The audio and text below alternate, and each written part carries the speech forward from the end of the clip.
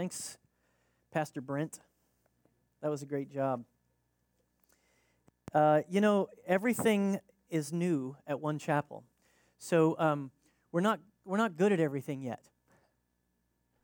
It's just the way new churches are. So we will get better at each thing as we go through a little season of working it out. Like communion took a little longer than it probably should have today. We're working that out. If you were here last week, it took even longer than it did today. And so, each week we'll kind of get a little bit better at it. And so, turn to your neighbor and say, it's okay. It's all right. It's all right. Yeah, it's okay. So one of the things that's coming that's really important that I believe in is the idea of connecting with people individually. It's not enough to come to a movie theater and go to church, as great as that is. It's not good enough just to come to a big meeting where a bunch of people are and sing some songs, and it's wonderful to do that. But that doesn't actually produce disciples. What produces disciples are small groups of people opening up their lives to each other, giving each other access to their lives and to what's happening in their lives. And so what's coming here this fall, in just the next few weeks, we're going to be working on how to make sure that everybody can connect to some kind of small group if they want to. You won't be forced to. It's certainly part of your will and desire. If you want to do it, we want to make it possible for you. So that's coming soon. So small groups are coming. I want you to begin to think about how what kind of thing you might want to be involved in. If you want to host a small group, if you want to host at your house, you have a nice, pretty house, then have a bunch of people over. It's one of the best ways to meet people. If you're brand new in the church and you're like, I don't know anybody, well, have some people over to your house. It's going to be great. And clean up the carpet afterwards and all that stuff, but have them come over and have a small group at your house. I'm thinking about this. Do you want me to give you a little preview? Oh, well, if you don't want me to, I won't. It's okay, it's fine. I'm thinking about, so many small groups function around sort of information transfer. The transfer of information.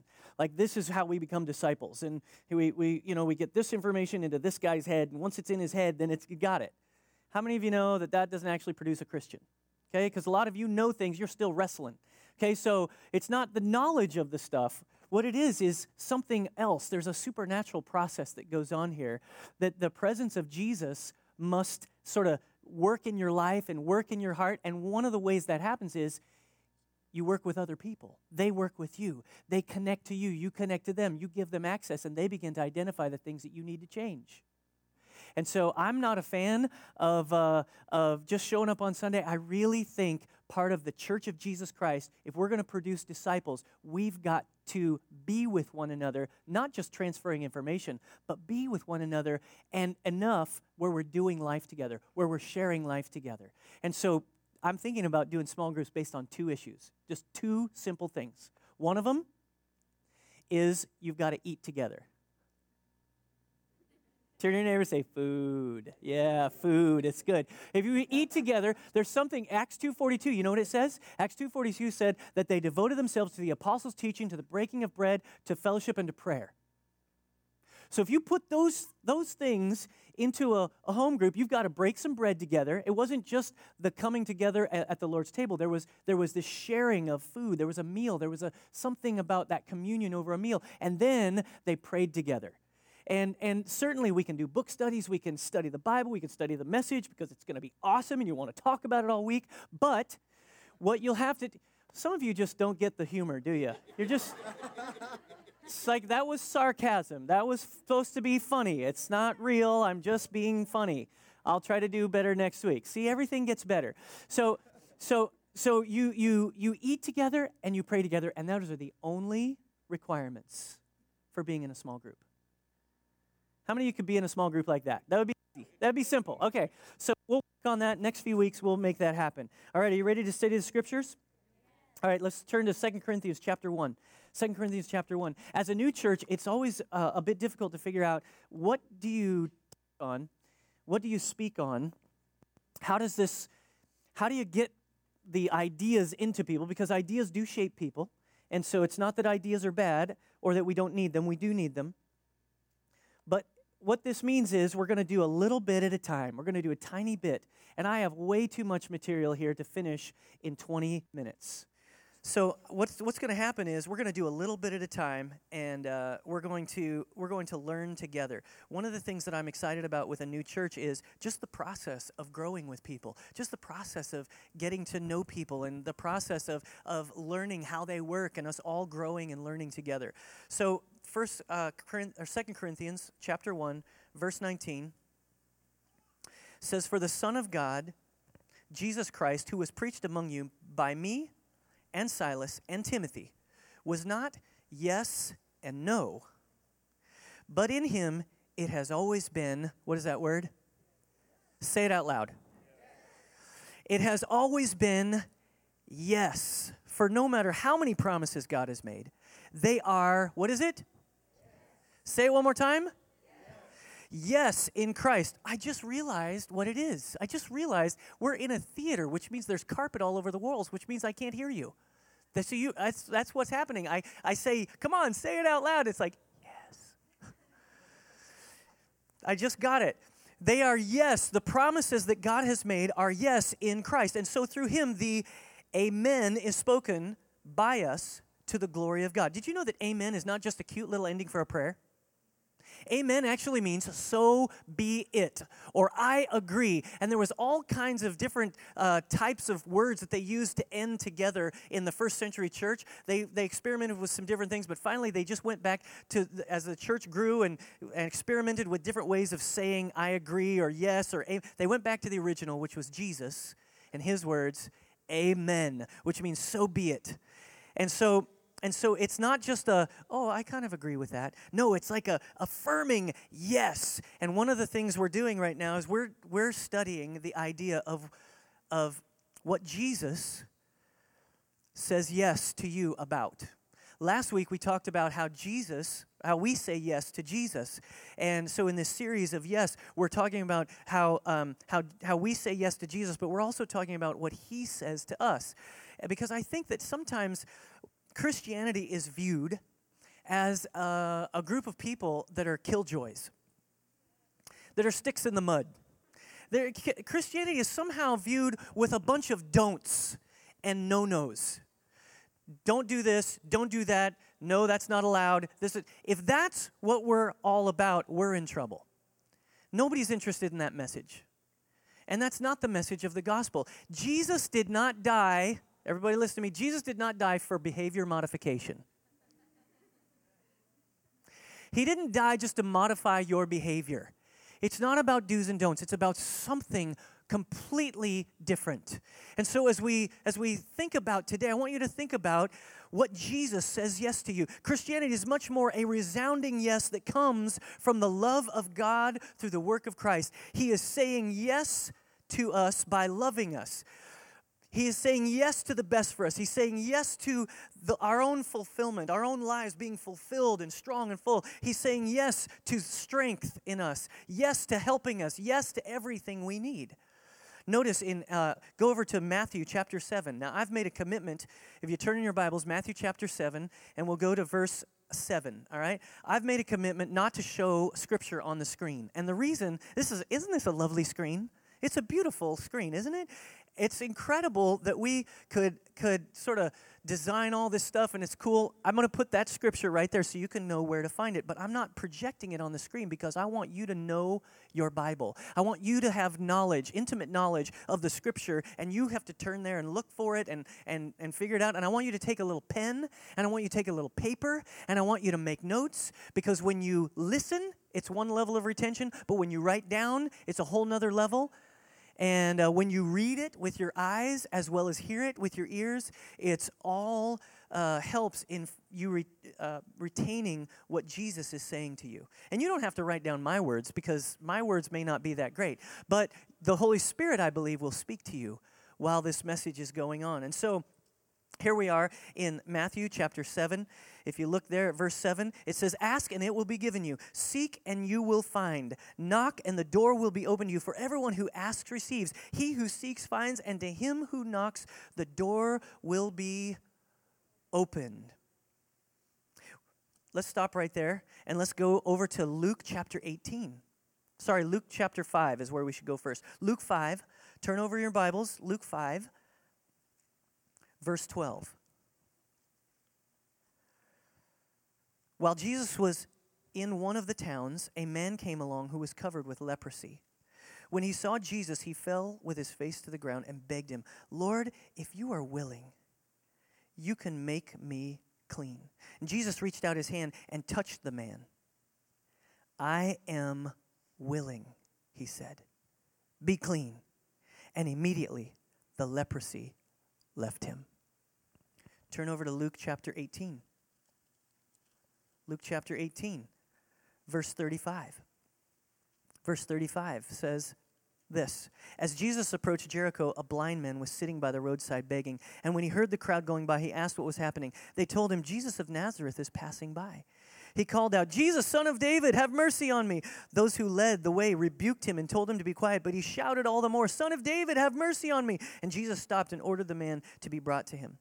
And when he came near, Jesus asked him, "What do you want me to do for you?"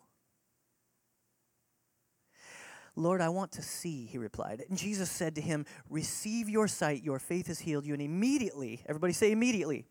Immediately he received his sight and followed Jesus, praising God. And when all the people saw it, they also praised God. These scriptures that I've just read you, the first one was, ask and it will be given. Jesus is not trying to withhold from you. Jesus wants to give you everything he has. Jesus wants to share everything that is available to you. Everything that the Holy Spirit has to give you, everything God the Father has to give you, he wants to share everything he has with you.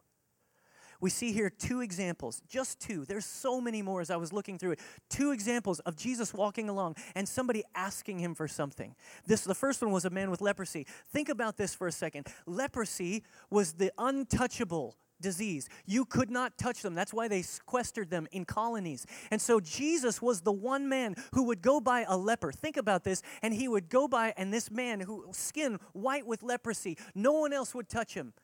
Lived in a colony where people didn't touch. And so he would walk by, and this man with leprosy asked Jesus, "I know you can heal me."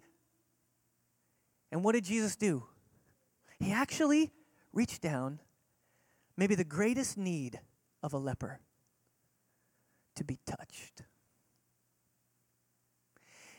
The greatest need of a leper, and touched him. And he was clean.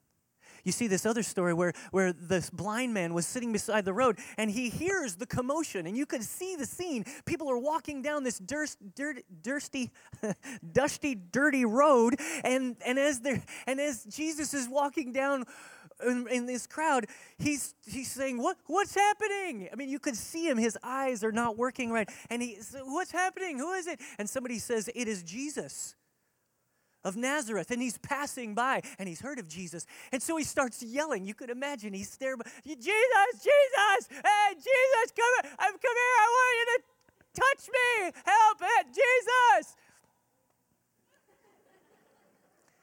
See, you didn't see that in the Bible the first time you read it, did you? You gotta kind of read, see the story, see the scene.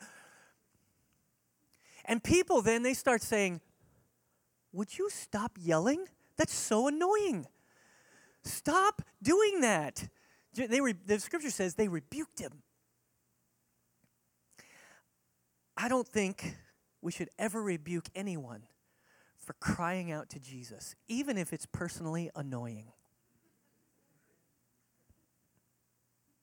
People need for us to be patient with their process, with what's going on with them. One of the callings of the local church is to be compassionate and caring to those who are in need. The bottom line is we're all in need. We're all in process.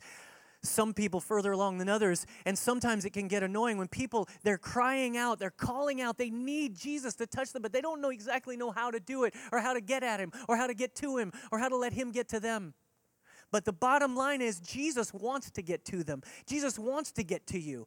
And so Jesus goes by, and he doesn't ignore him. He stopped and ordered the man to be brought to him. So the crowd is here, and you can read into it. He said, "Who is that? Somebody's yelling at me." And then he had the man brought to him. And then he said, it's such a great question. When he came near, Jesus asked him, "What do you want me to do for you?" "Lord, I want to see." And then Jesus said, "Receive your sight." Jesus was the epitome of yes. The people that he said no to most often were religious people. People who thought they had it all together. People who put heavy burdens on other people's backs. But Jesus was not like that. He said yes to those who needed him. He said yes to those who would cry out for him. He was such the epitome of yes. I want you to think about this for a second. He was yes. He was the epitome of yes, so much so that when he was walking through a crowd one day, is everybody with me? Walking through the crowd one day. And as he was walking through, people were pressing in on him. And it was such a press of the crowd. He stopped in the middle of the crowd. He said, "Wait, who touched me?" And the scripture actually says, his disciples looked at him and said, "What are you talking about, Jesus?" This is the partially paraphrase. "What are you talking about, Jesus?" That was supposed to be funny too.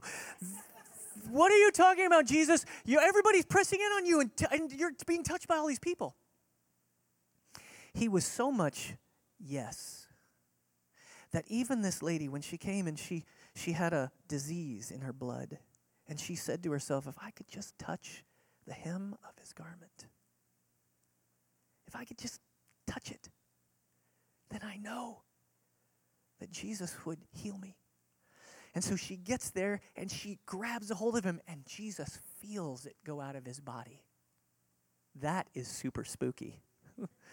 I mean, that is weird. That is a trip. But Jesus was in tune with the Father to such a degree that he could feel the yes go out of him. The yes went out of him, and he didn't even intend to do it. It just came out of him. Jesus wants to say yes to you. He has so much for you. He is so for you. Now, the problem is we get confused.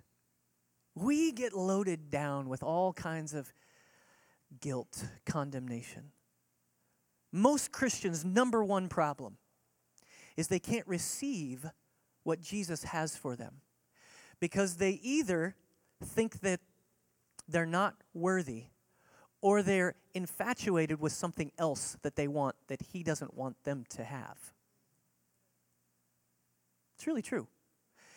And listen, let me make it clear. It's not that Jesus never says no to you. I mean,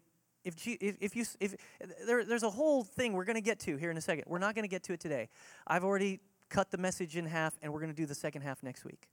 All right? But because the second half is so good, I don't want to ruin it by trying to do it in 10 minutes. All right? So if you want to come back next week, you get to hear the end. But let me just say there's essentially two problems. One is we don't think that we're worthy. We're loaded down by guilt and condemnation, feelings of inadequacy, or we're fixated on something that is totally not good for us. And Jesus is the one who knows it's not good for us. And sometimes, here's the crazy thing. So Jesus is so much of a yes guy. He so much wants to say yes that sometimes he'll give you what you fixate on just to prove to you that it's not working. He'll give it to you. You fixate on something, a certain lifestyle, a certain issue, a certain sin, a certain thing in your heart, in your mind. You push for it. You want to make so much money. You just want to make all this money, and you're so fixated on making money because making money will make you.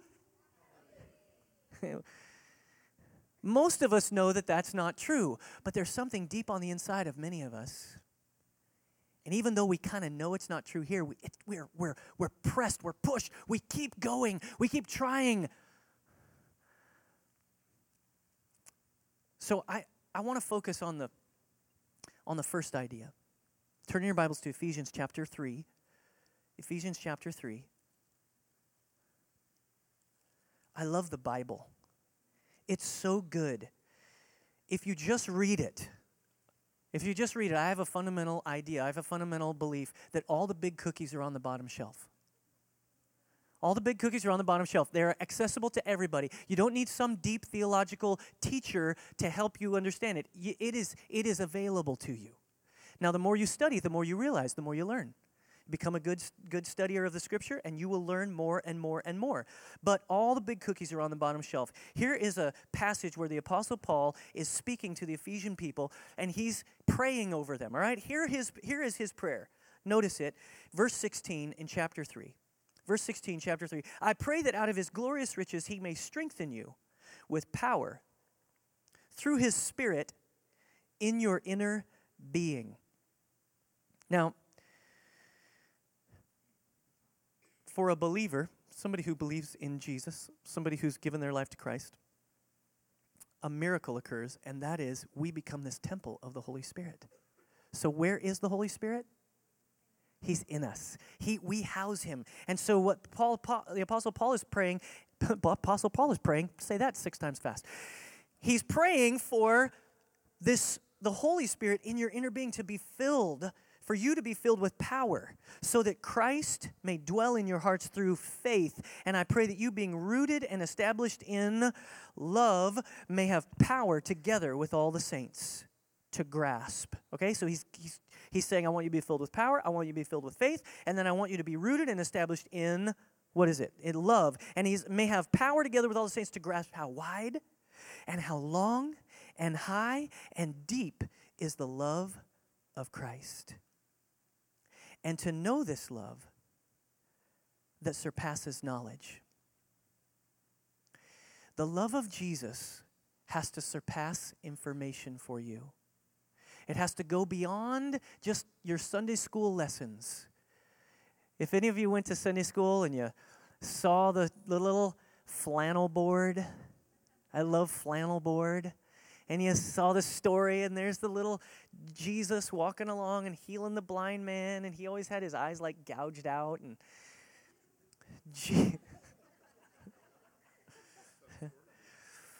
well, it wasn't gouged like bloody. It was just, it always looked a little funny.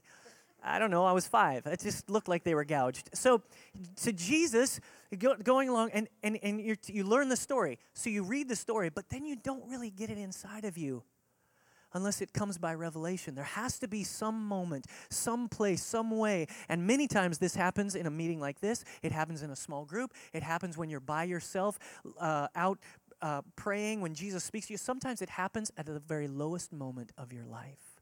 When you've chased down something so much, you've wanted it so bad, and you've chased it so far, and finally you've come to that rock bottom place, and you don't know what to do, and it's at that moment that Jesus shows up.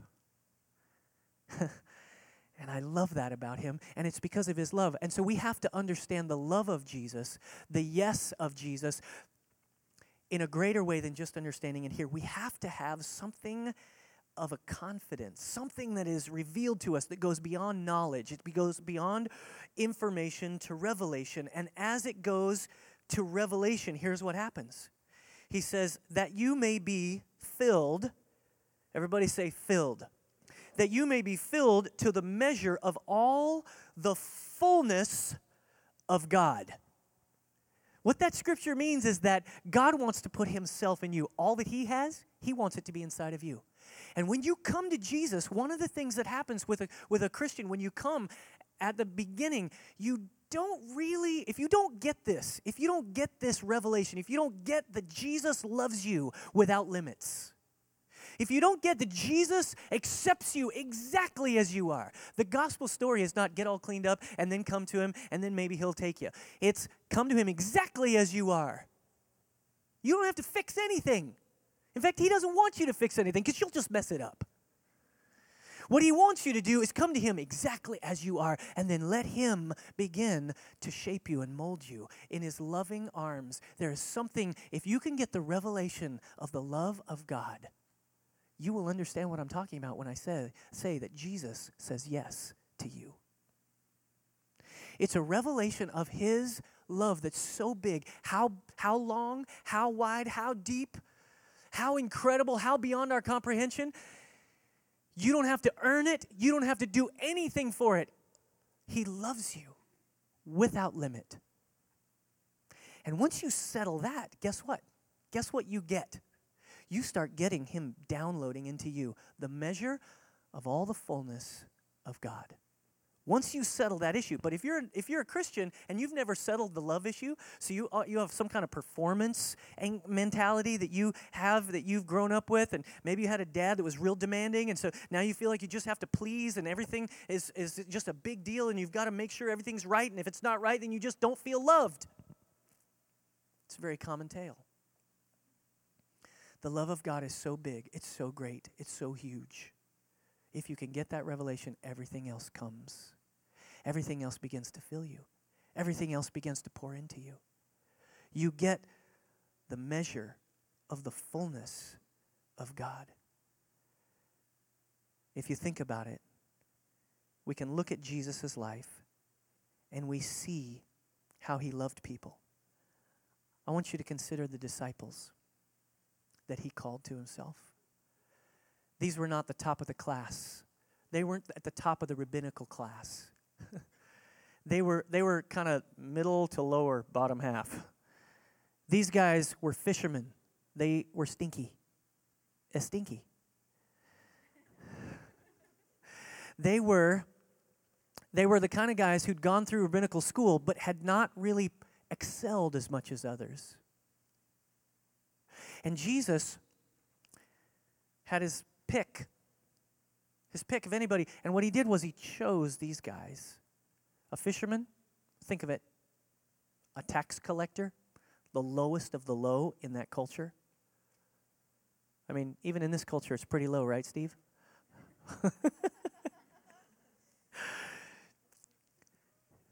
He chose a doubter. Thomas would have called himself a realist. He chose a betrayer. He chose these guys.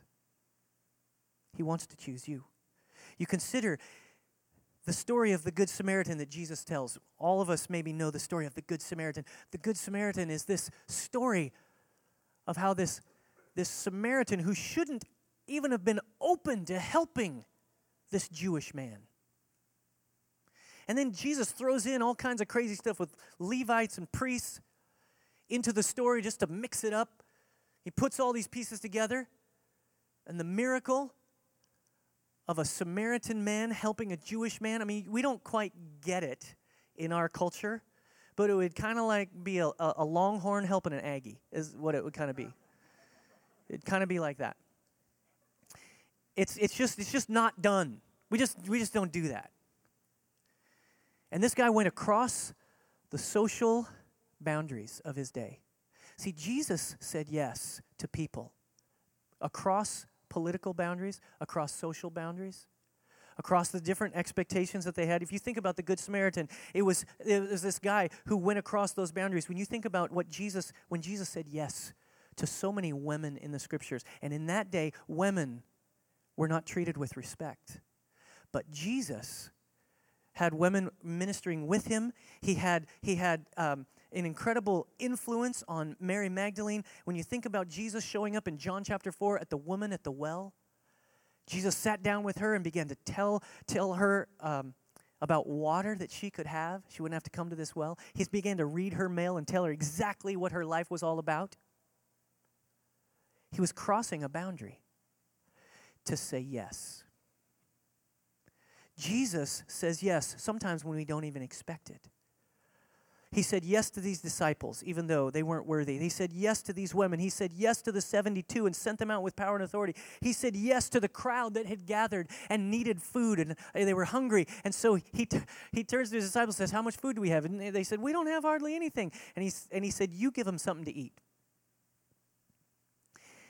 Jesus is all about saying yes.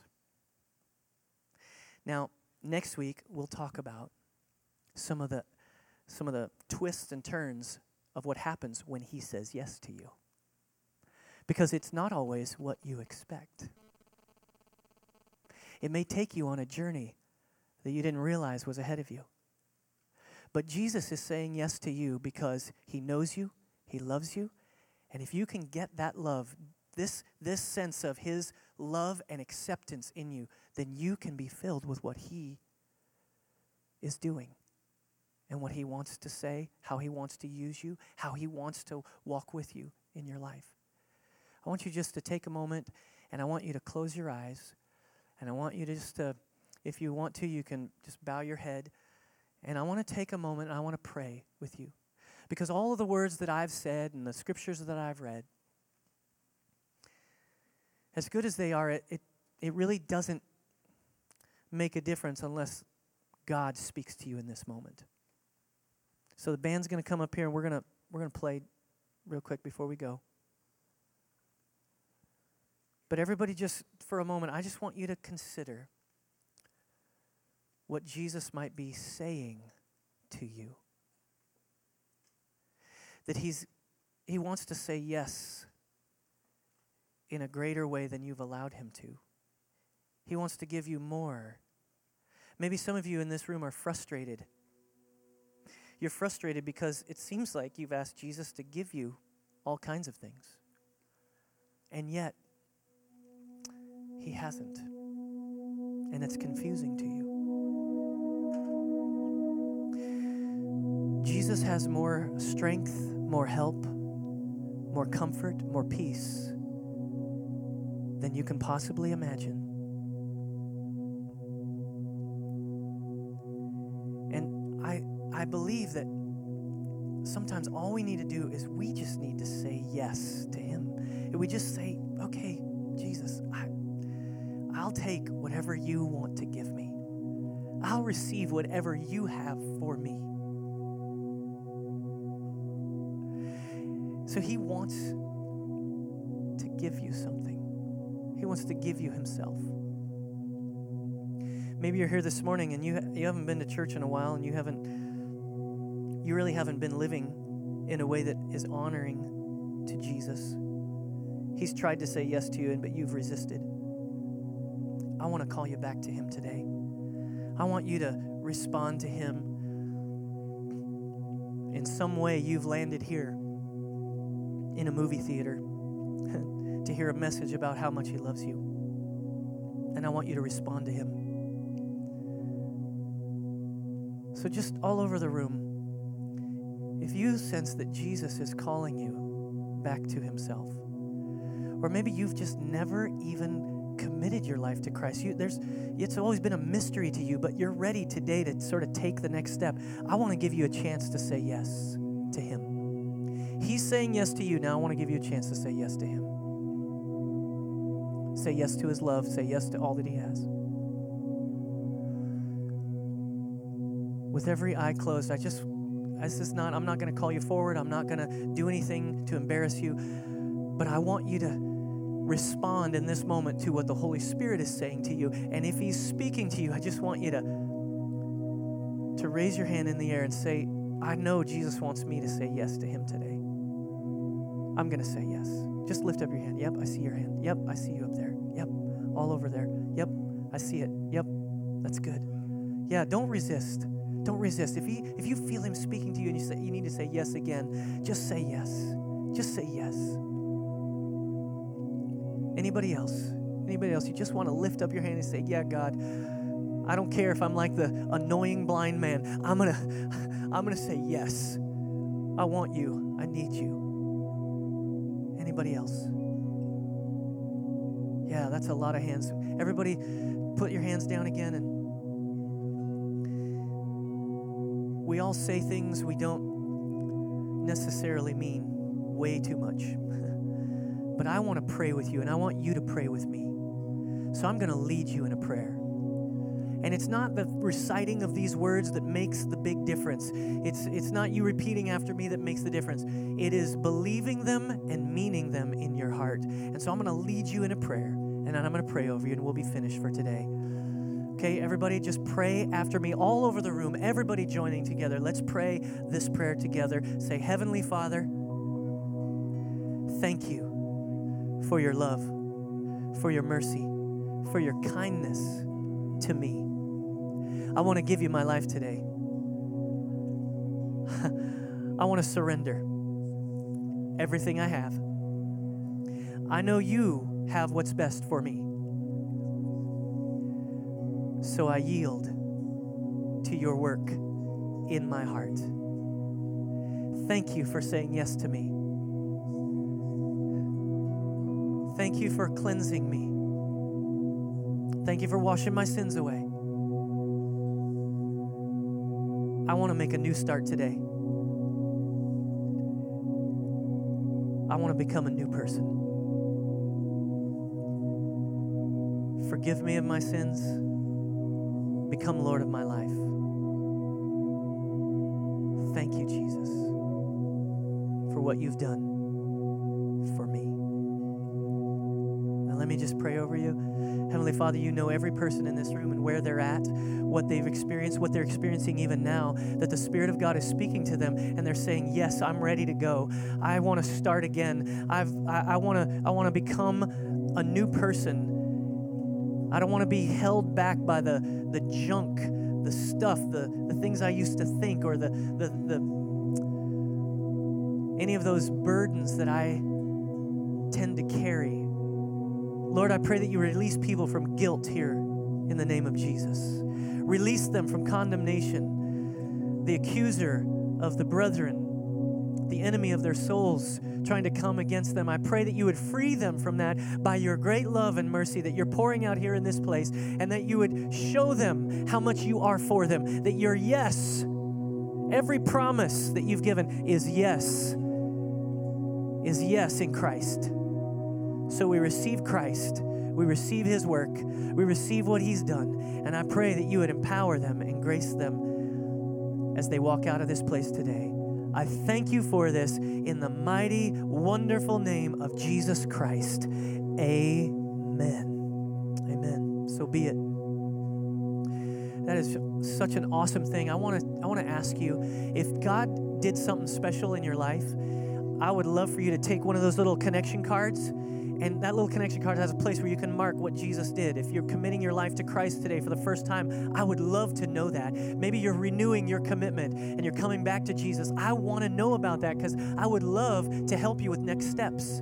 I'd love to help you with what's coming next and meet you and talk with you. And so if you would do that, I would just love that. Just mark down. We're gonna receive the offering in just a moment. And you can put that little connection card in the basket. And I would love to communicate with you this week. As we receive our tithes and offerings, oh, that was nice. As we receive our tithes and offerings, I want you to know that this is something that we've committed to do because we belong here, because this is our church, this is our family, this is our home. And if you're a guest here, we certainly don't expect you to give in the offering. But this is something that we choose to do to worship God with our giving, that we think that everything belongs to him that we have. And so we give just a tenth, just 10% back to him as a way of saying, God, it all belongs to you. And so lots of people give for different reasons. We choose to give because it's part of our worship. And so we're gonna worship for a few moments as the offering bucket passes. Make sure you include your connection card in there. I want to thank you so much for coming today and just joining with us for our second ever service at One Chapel. We would love to meet you out here right at the table. If you're passing by there, I would love to just take a moment and meet you. Let's pray over the offering. Father, thank you. Thank you for what you're doing. Thank you for what you're saying. Thank you that you are yes and amen in Christ. We thank you for that. And so, Lord, we pray over this offering. We pray that you'd expand it. Bless the people who give and reward them as they worship you. Father, I pray that you would multiply the gift to go into this city, to do things on the mission field. Lord, we want to do what you're calling us to do as One Chapel. And so, Lord Jesus, multiply this gift for your kingdom. We thank you for it, and we love you, and we honor you. In Jesus' powerful name we pray. And everybody said, amen. Come on, let's stand up and let's worship the Lord.